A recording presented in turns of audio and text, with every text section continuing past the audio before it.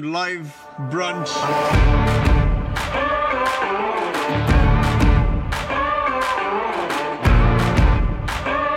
We are live and welcome to another episode of Live Brunch. Live brunch. Live brunch.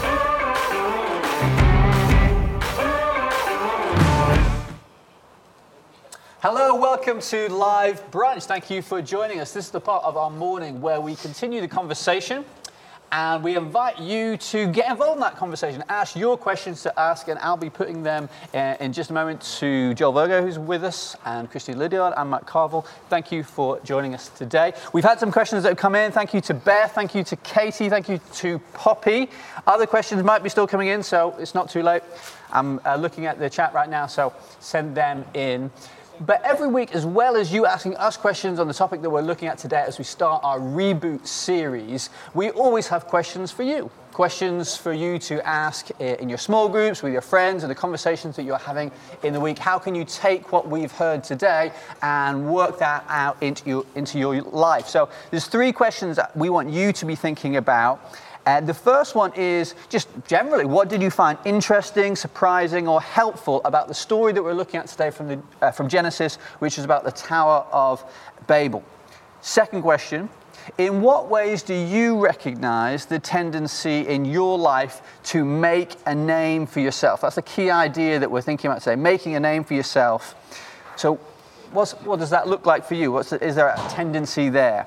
Then thirdly, what is this passage and teaching reveal to you about Jesus, and what difference does that make in your life? Chris, I want to start with you with that second question, really. Making a name for yourself, that's a temptation for all of us. Yeah, what does that look like for you, in your experience, that sort of thing?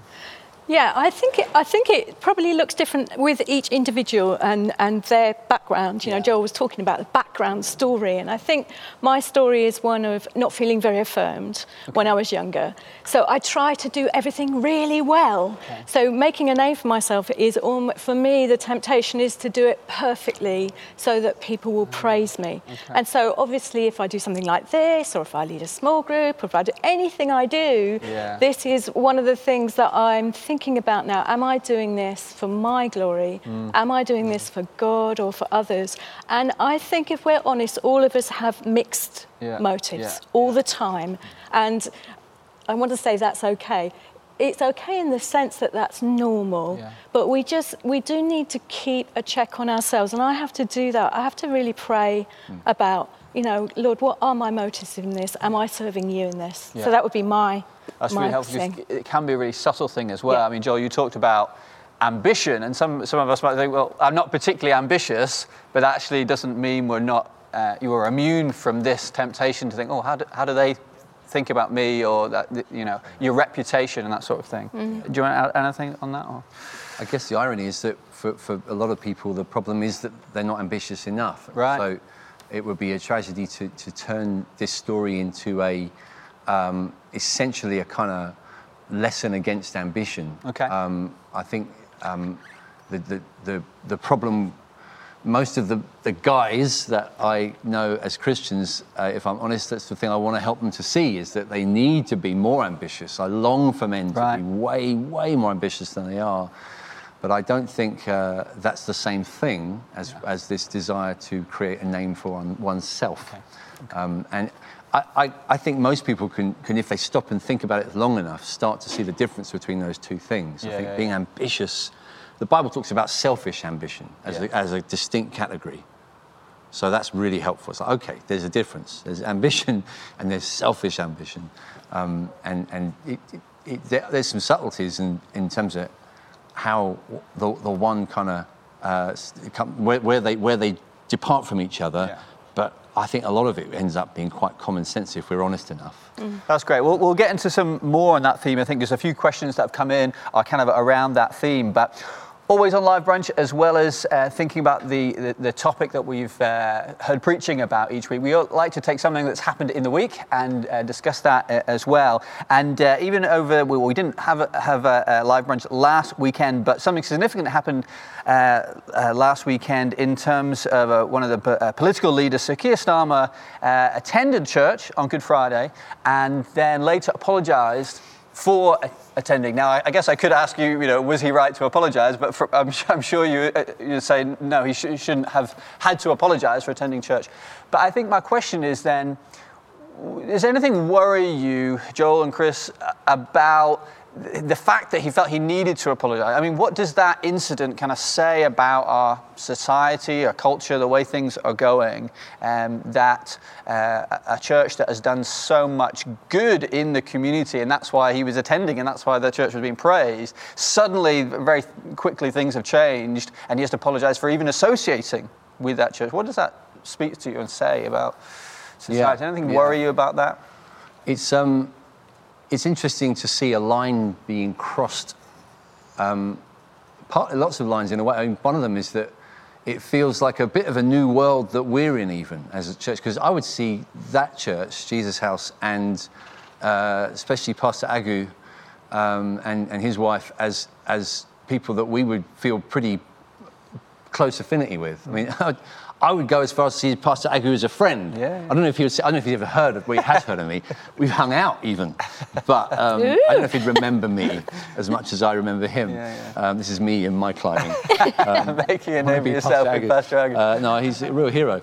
But so it's kind of weird to think, this is like guys who are our friends who are now in the headlines, big headlines. So that's new. And over an issue that, we would stand very much on the same page as Jesus House, unashamedly. We'd want to bring it the same way.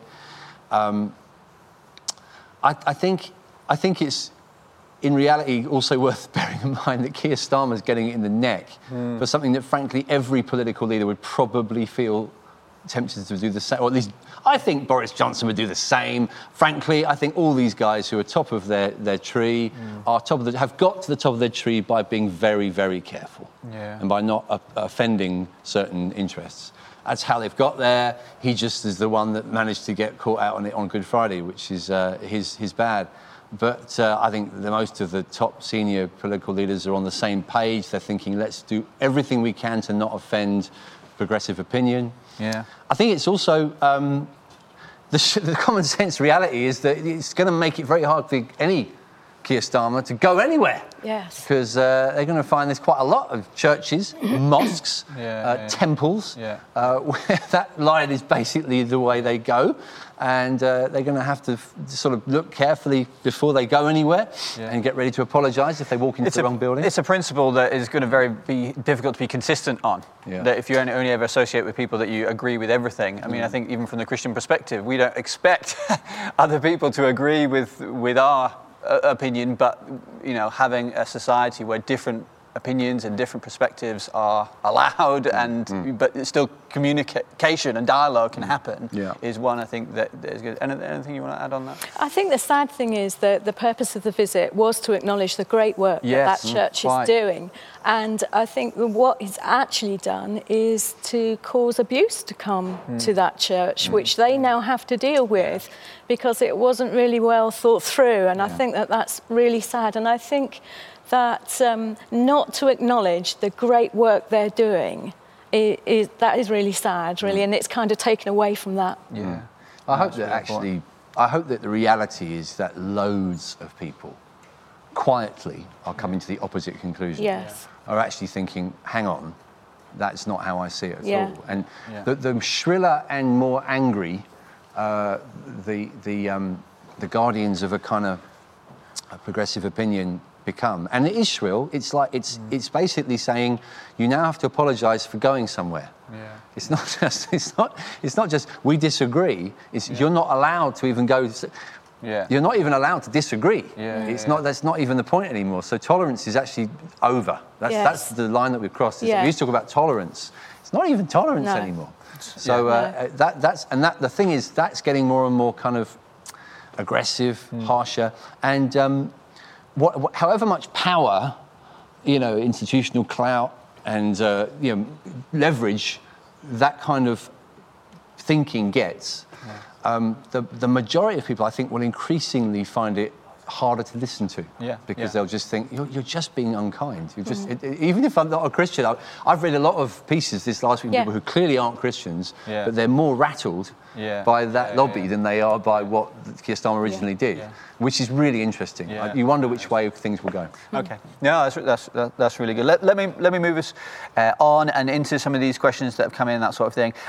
Possibly some people are wondering, I think, in the social media age, so going back to this theme of ambition, many young people's their ambition or what they want to aspire to would be something like influencer, and so are we saying then it's just wrong to make a name for yourself? Is that a wrong ambition? Someone wants to be an influencer, someone wants to put themselves forward in that realm, in social media or any other realm. From what you're saying today, are you saying, no, actually, don't do that? We should seek a more humble profession, and that's a Christian way? Would you see that? I think every generation and culture has distinct kinds of temptations that are kind of inherent to it, that are different than other temptations. So, for example, internet pornography means that choosing not to look lustfully at someone 150 years ago, choosing to look lustfully at someone was a very different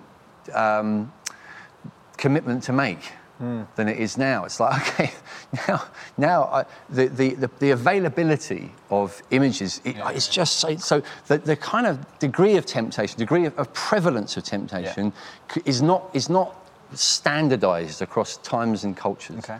And I think in the area of trying to make a name for yourself is another one that has gone off the charts in our generation. So again, go back to another generation, or go to other parts of the world now, and even the possibility of having people follow me. Yeah. The fact that it's literally as bold as that. It's like, how many followers have I got? How many 5,600 is how many you've got on Twitter. Incidentally. I looked it up That's earlier. somebody who's doing some research. That's fascinating. Well, yeah, sorry. I've hijacked that. I think Matt's number of followers have gone up significantly since he became a celebrity. This is a pertinent question for me. So this guy's become a major player when it comes to fantasy football league in the last few weeks. And you can follow him, and you'll find him online, and it's fascinating. But no, it's like, this is a new thing. Like that isn't normal. That's a brand, and so we mustn't be dense. We must. I think young people need to realise that isn't normal. That is not. Your grandparents did not live in that world. You live in a different world where you can just wake up one day and decide to try and be a celebrity. Generations ago, that was just not a thing. It's like you either got given an axe to, a pickaxe to get coal out with, or a hoe to, those were your options in life. And marry someone, hopefully, who's not your cousin, and that's your life. There you are. That's your options.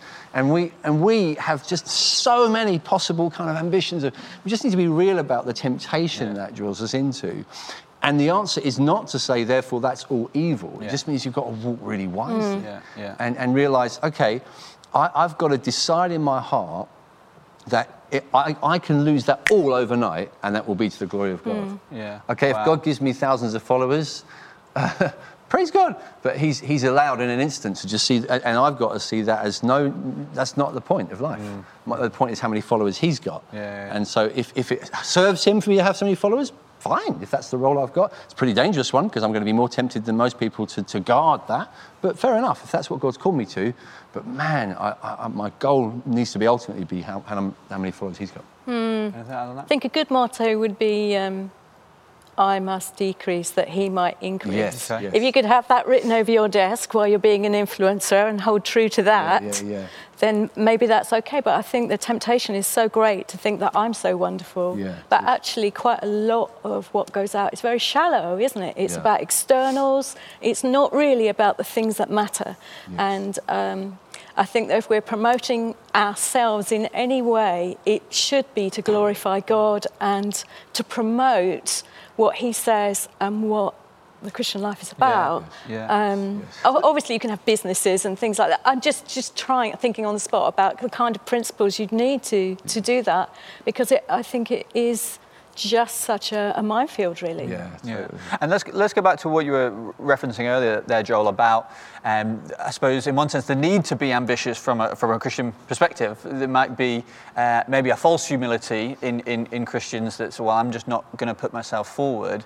But even, I guess, referencing that the way society is going and that sort of thing that we were talking about a minute ago, do we not need Christians to become ambitious in terms of being politicians, being lawyers, being doctors, being media personalities, being artists and influencers and filmmakers, and in order to bring a Christian perspective, Christian worldview, Christian influence into our society? Is that not an important thing to do? And how would someone do that in a way that's honouring to God, but also is collecting followers and collecting influence as they go? Yes, yeah.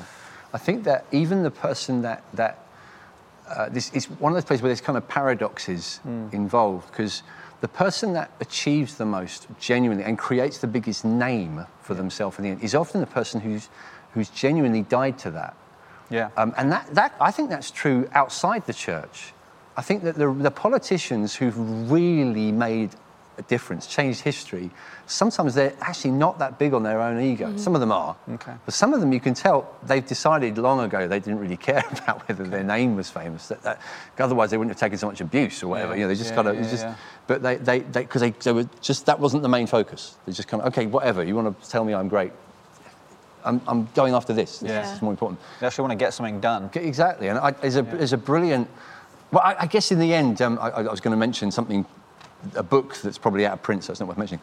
But I think just the whole difference between being leader, being and doing. Yeah. One of the things my dad said to me when I was a teenager was, forgive me if this comes across wrong with it, boys want to be someone, men want to do something.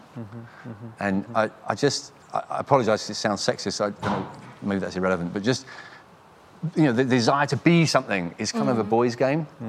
Men are like, I'm done with that, I want to do something. And in reality, the most influential, actual influencers, sometimes you don't even know who they are until the game's over.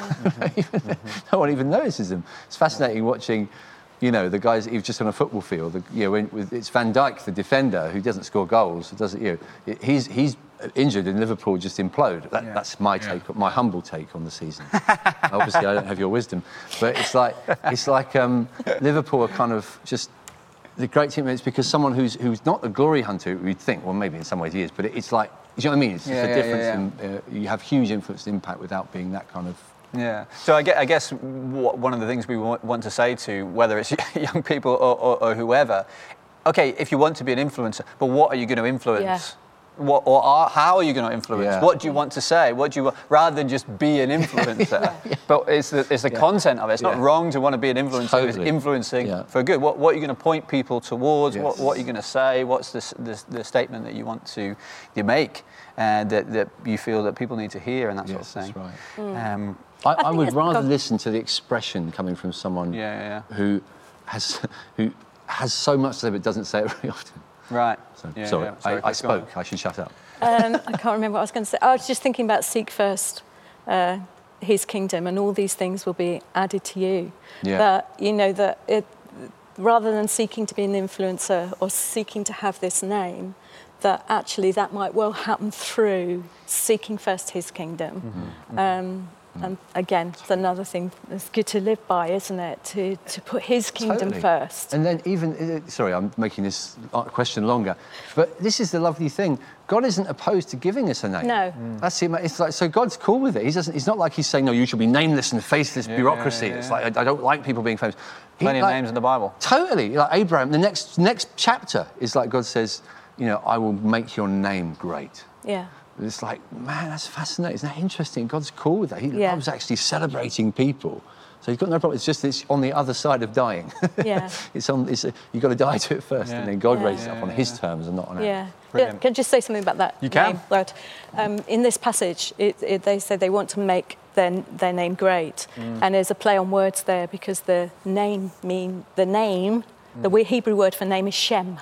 And Shem was the line of blessing. Yes. So what they're wanting, actually, is they want the blessing without the blesser. And in this conversation about influencers, I think this is really important that, are we seeking the blessing and the prosperity, without the blesser? Yeah. Or are we coming to the blesser first?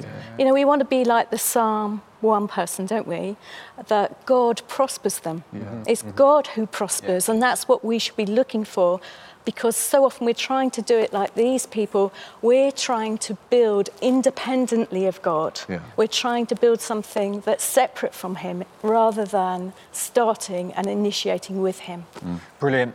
There is so much really in this passage, and the good news is that next week we're also going to be preaching from this passage and pulling out more of the detail from that, particularly to do with the sort of community aspects of it and what it means to be unified and scattered and different cultures and that sort of thing, and how Jesus has brought the church together.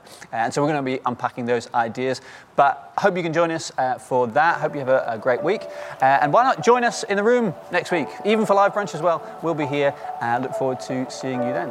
Have a great week. Take care.